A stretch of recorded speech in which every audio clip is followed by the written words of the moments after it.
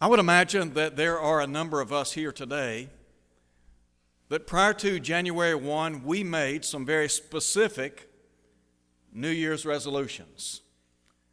It's not uncommon for many people to make a list of things that they want to achieve in the new year. Sometimes individuals will talk about how they want to become more faithful to the Lord, and that's their intent. Some will say they want to become a better employee, a better employer. Others have the goal of losing weight, exercising more. There are a lot of different resolutions that we can make in life. Obviously, the most important is to live for God. And so as we nearly come to the close of the month of January, I think about how many times we start strong with our resolutions, and then for whatever reason we begin to wane, don't we? We start strong and then we begin to falter. And so with that in mind, I want you to look with me at Hebrews chapter 10 and note verses 35 through 39, and listen, if you will, to the plea to the first century saints. The plea is, don't give up on your resolution to live for Christ. First of all, there is a challenging reminder. Look at verse 35. The writer said, "Therefore do not cast away your confidence, which has great reward." Did you know that because we're human, and in light of the fact that the devil is always on the prowl and doing whatever he can to circumvent our belief and trust in God, there are a number of distractions that we face. Those distractions can ultimately destroy our faith. I think about individuals that have made the resolution to live for God, to be strong, to be faithful, day in and day out. And yet, I know that there are distractions. There are lots of things that can come between us and our relationship to God. The first, of course, is complacency. Back in chapter 6, look at chapter 6 for a moment. Listen, if you would, to what the writer says in the long ago. In verse 12, he said that you do not become sluggish or lazy, but imitate those who through faith and patience inherit the promises. There's a tendency on the part of some to become lazy or sluggish in their faith, just as was characteristic of those in the first century. Now, we talk about complacency and how that can affect a number of things. It might be that one of your resolutions for the new year was that you were going to diet, lose weight, to make sure that you eat healthy on a regular basis. And then over time, what happens? You become complacent, don't you? As we would say, you begin to cheat. Initially, no sweets, no carbohydrates, nothing that would impede you in losing weight. And before you know it, right back to where you began. Sometimes we become complacent in our relationship to God. We begin the new year saying we're going to read and study God's Word. We're going to pray on a regular basis. We're going to be in worship. And then over time, we begin to falter. I appreciate so much those of you that have made the resolution to be here every Sunday. And I commend you for that. But don't falter. Keep the faith. And then there is the danger of carelessness. That can become a tremendous distraction. I think about the words of the writer back in chapter 2. when he asked the question, how shall we escape if we neglect so great a salvation? Sometimes we neglect those things that are most important. How often are you reading the Bible? Are you like the psalmist of old who meditated on the law of Jehovah day and night? Are you spending time with God in His Word when you get up in the morning, maybe when you go to bed at night? Do you begin each day with prayer to God? Do you think about the words of Paul in 1 Thessalonians chapter 5? When he said, pray without ceasing, is your life characteristic of prayer to God? Sometimes we need to be reminded that we've made some resolutions to God, that we're going to be everything we can be in His kingdom. And yet carelessness can creep in. There's a third thing that can sometimes serve as a distraction to our faith. It has to do with the cares of the world. Jesus talked about in Matthew chapter 13, verse 22, how the deceitfulness of riches and the cares of the world can choke out the word. And he said it becomes unfruitful. And so, to simply be reminded, think about, number one, who you are. If you've obeyed the gospel, you are a child of God. You belong to the Lord. You are a part of the kingdom of God. You're a part of His family. In 1 John chapter 3, John said, behold, what manner of love the Father has bestowed on us, that we should be called the sons of God, the children of God. That's who you are. So remember who you are. And then secondly, remember whose you are. Remember you belong to God. And God wants the absolute very best for you in life. God's desire is that you would be happy, content, successful in this life. Physically and materially, obviously, God wants the best for us, but more importantly, He wants us to thrive spiritually, doesn't He? Sometimes maybe our health is not what we would like. It might be the case that materially and financially we're not where we would like to be in life. But if our soul is thriving, if our relationship to God is what it ought to be, then to me that is a great success. You remember in 3 John, John wrote to a man by the name of Gaius, and he said, beloved, I wish, pray above all things, that you would prosper and be in health, even as your soul prospers. Here was a guy that financially and physically may not have been in good standing. Spiritually speaking, he was exactly what he ought to be in the eyes of God. So first there's a challenging reminder. Secondly, there's the call to be resolved. Listen again, if you will, to what the writer said beginning in verse 35. Therefore, do not cast away your confidence, which has great reward. And then listen to verse 36. He said, for you have need of endurance, so that after you have done the will of God, you may receive the promise. There has to be this sense of constancy, a steady resolve to be what we ought to be in the kingdom of God. You ever thought about all of the obstacles that we face in life? We mentioned some of the distractions that we face. There are a lot of hurdles that we face in this life. Those hurdles or those obstacles can break our resolve. There are times when we make resolutions and we say, you know what, this is what I'm going to do.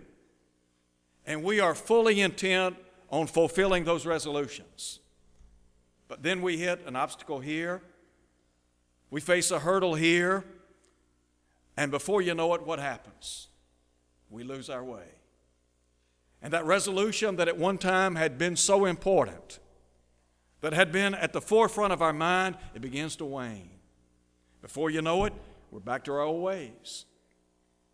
So, let me just talk about some of the obstacles that we face very quickly. I think about difficulties. Somebody has said, at best, life is difficult. Now, if you want an inspired commentary on that thought, look to the book of Job, chapter 14, verse 1. Job said, man born of woman is a few days and full of trouble. If you live long enough here on planet Earth, you're going to face some troubles and trials and difficulties in life. Those trials and tribulations can do one of two things. They can break your faith, or they can aid in building your faith. The choice is yours. Sometimes the difficulties of life exploit our faith and undermine our resolution to live for God. Some of you may have made the resolution to be in the gym every day beginning January 1. If you made that resolution, let me ask this question. You been true to it? You've been in the gym every day? It's amazing to me, where I go work out every week, amazing the number of people that will flood into the gym January 1. You would be surprised how many people sign up to become new members. A fellow told me in the span of just a very short time, 5 different people signed up. But here's the problem. Lots of folks want to sign up and be members of the gym and work out and be in great shape. They want to look like Superman. The problem is, it's not easy, is it? Sounds good. We want to look good, but you got to pay the price, don't you? If you're gonna stay true to that resolution, you got to be in the gym every day, no exceptions. But sometimes what happens is we let things crowd out our intentions. Can't do that. You got to say, this is where I'm going to be. By the same token, we talk about our spiritual relationship to God. Sometimes difficulties and hardships can deter us. For example, in Hebrews chapter 11, we read about those great men and women of faith. In verses 32 and following, the writer chronicles some of the difficulties that they faced. Listen to what he says. What more shall I say? For the time would fail me to tell of Gideon and Barak and Samson and Jephthah, also of David and Samuel and the prophets, who through faith subdued kingdoms, worked righteousness, obtained promises, stopped the mouths of lions, quenched the violence of fire, escaped the edge of the sword, out of weakness were made strong, became valiant in battle, turned to flight the armies of aliens. Women received their dead raised again. Others were tortured, not accepting deliverance, that they might obtain a better resurrection. Let me just pause there. What was it that kept them going? Number one, their faith in God. And number two, they had before them that great reward that the writer talks about back in chapter 10, verse 35. So difficulties can pose a problem. That's why there is this call to be resolved. Listen again to what the writer said back in chapter 10, verse 36. He said, you have need of endurance, that is perseverance. Sometimes we allow the encumbrances of life to weigh us down. Now, there's another thing that will sometimes distract us and pose problems. Another obstacle that we face. It's called discouragement. You ever get discouraged in life? Think about the resolutions you made. Let's just say you made 5 resolutions to begin the new year. And now, January 17, you're only hitting 2 of those 5 resolutions. What happens? You get discouraged, don't you?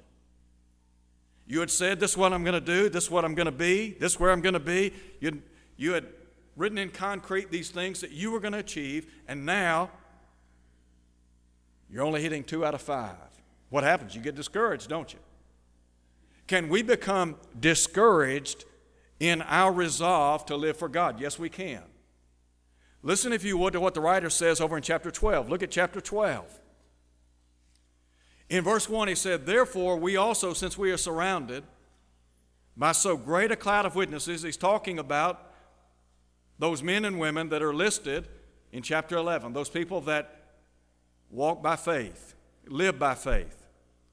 He said, let us lay aside every weight and the sin which so easily ensnares us. Now listen to what he says. And let us run with endurance or patience the race that's set before us, looking unto Jesus, the author and finisher of our faith, who for the joy that was set before him endured the cross, despising the shame, and sat down at the right hand of God. For consider him who endured such hostility from sinners against himself. Now I want you to listen to what he says here. Lest you become weary and discouraged in your souls. He's writing to people in the first century that had made the resolution, they had made the resolve, they're going to live for God. They're coming out of Judaism, they're going to be New Testament Christians. They're going to walk by faith, they're going to live for God, they're going to bring honor and glory to his name. And what happened? Some had become weary and discouraged. Let me tell you what, if the devil can discourage you long enough, he'll get you. Discouragement is a tremendous tool. And the devil uses it on so many folks. Sometimes there are elders that have served in that capacity for years, but over time, they become discouraged. They get weary of the criticism and the complaints and the problems, and they just give up. Sometimes there are preachers that because of criticism and because of adverse conditions and circumstances, you know what happens? They quit. They give up. They go back to secular work. It happens.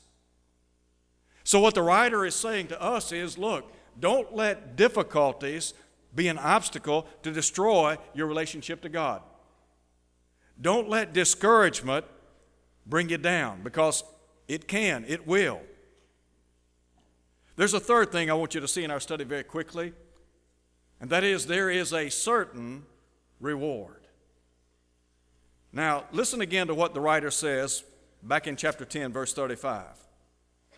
Therefore, do not cast away your confidence, which has great reward. That is, your trust in God. Don't throw that to the curb. Don't give up. We talk about having confidence in God, trust in God, living for God. You remember Solomon said, trust in the Lord with all your heart. Lean not unto your own understanding. In all your ways acknowledge him. He'll direct your paths. We've got to maintain that trust. We've got to maintain a sense of balance in life. So, what about this exhortation? The writer said, don't cast away your confidence, which has great reward. If we're going to obtain this great reward that the writer talks about, there are two things we have to have.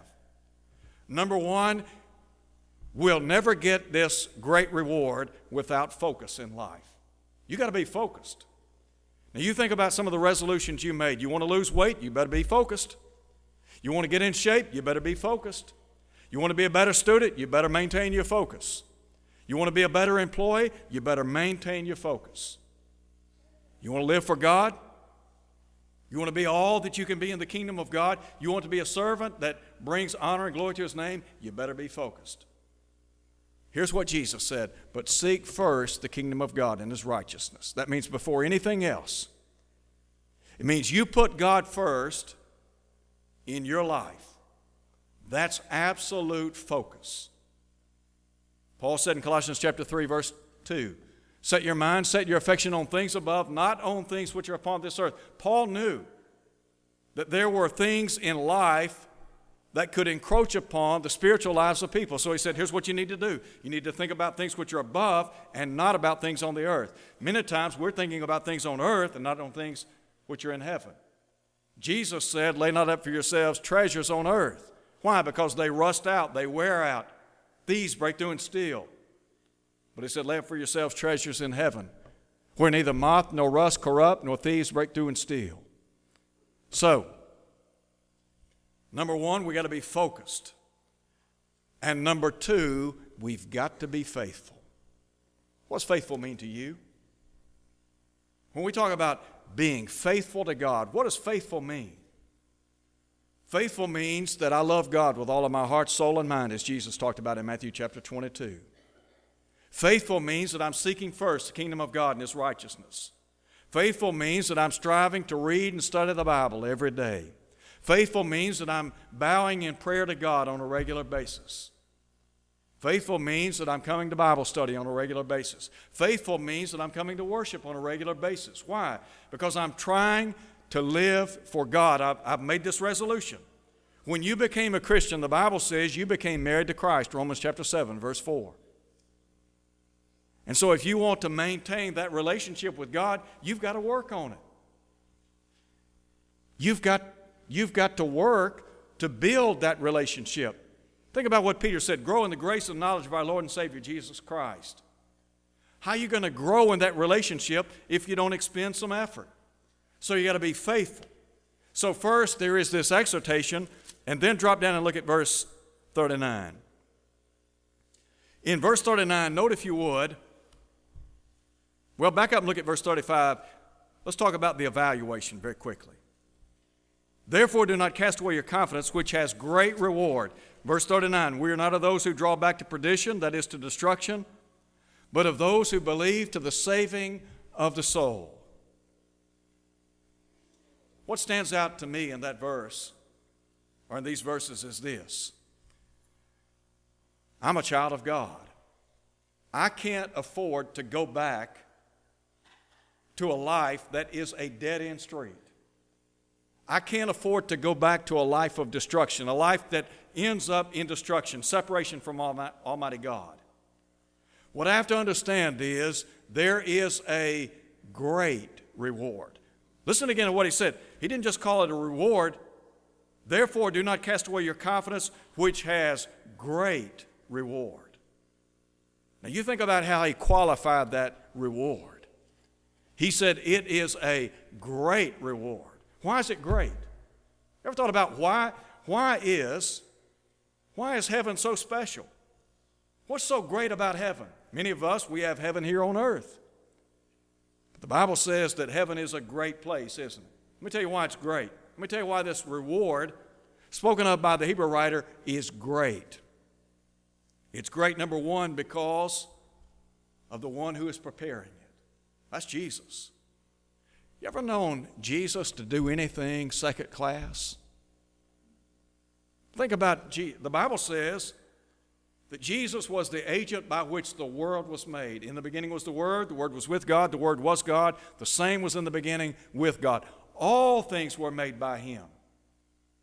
Look around at the world in which we live. Let me tell you what, it is absolutely first class in every way, isn't it? We talk about planet Earth.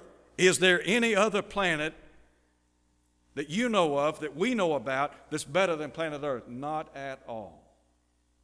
So in light of that, what about heaven? Can you begin to wrap your mind around the beauty of heaven?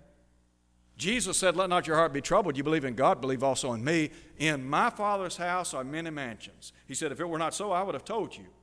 But he said, I go to prepare a place for you. I've seen some beautiful places in this world. I've seen some beautiful homes in this world, and I know you have as well.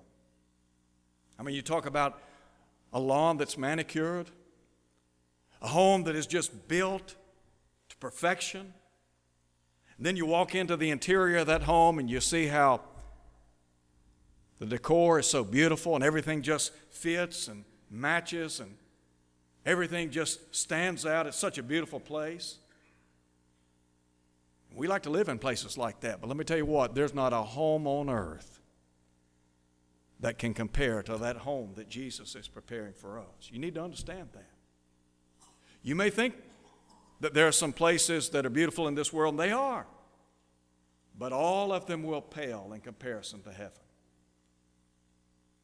There's a second reason why I believe this reward is great.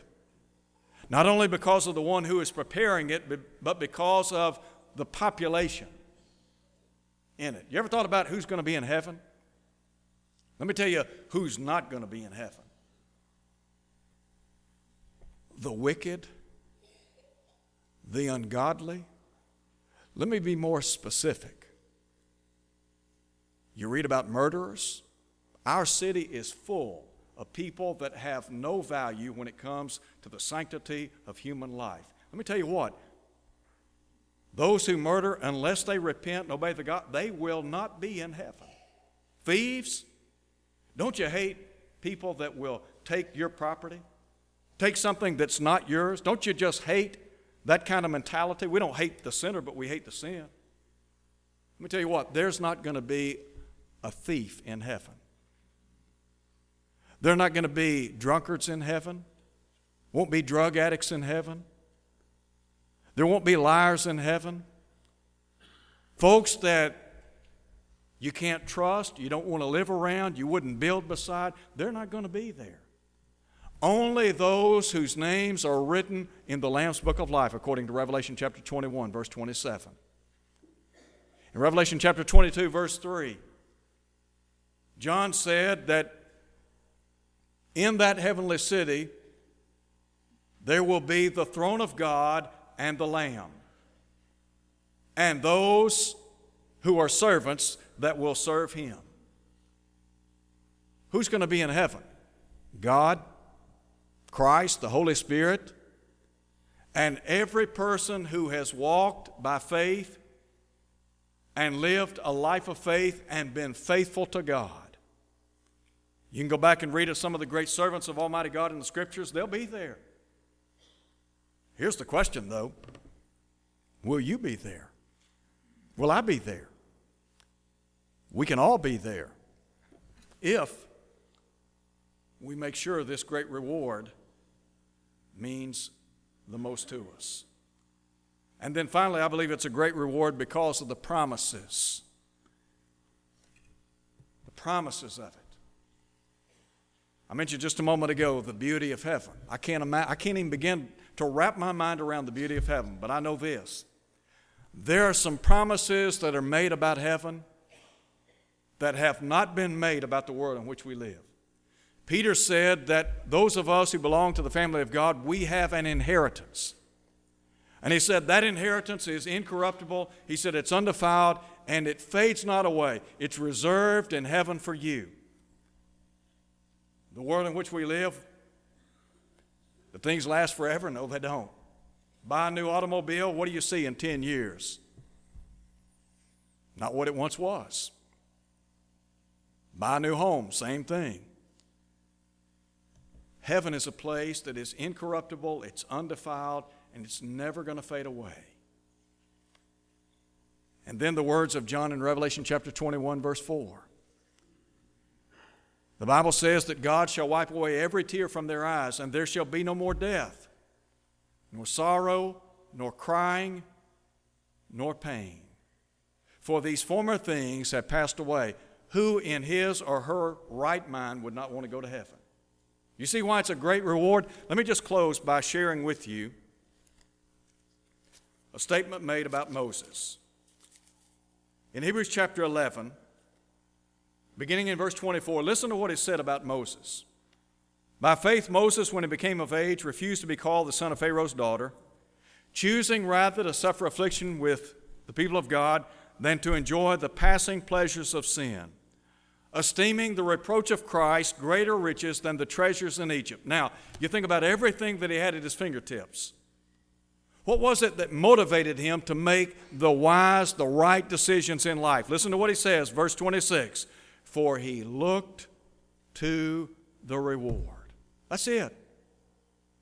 You've got to keep before you that great reward. So I close by saying many of us have probably made some resolutions. I don't know where you are in your resolutions. I don't know if you're living up to them or if you've already faltered. But I do know this, spiritually speaking, if you haven't fulfilled those resolutions and if you've already faltered, the beauty is you can get back on track right now. What I want to do is to encourage us. I said a moment ago, we started strong this year. We want to not just start strong, we want to finish strong.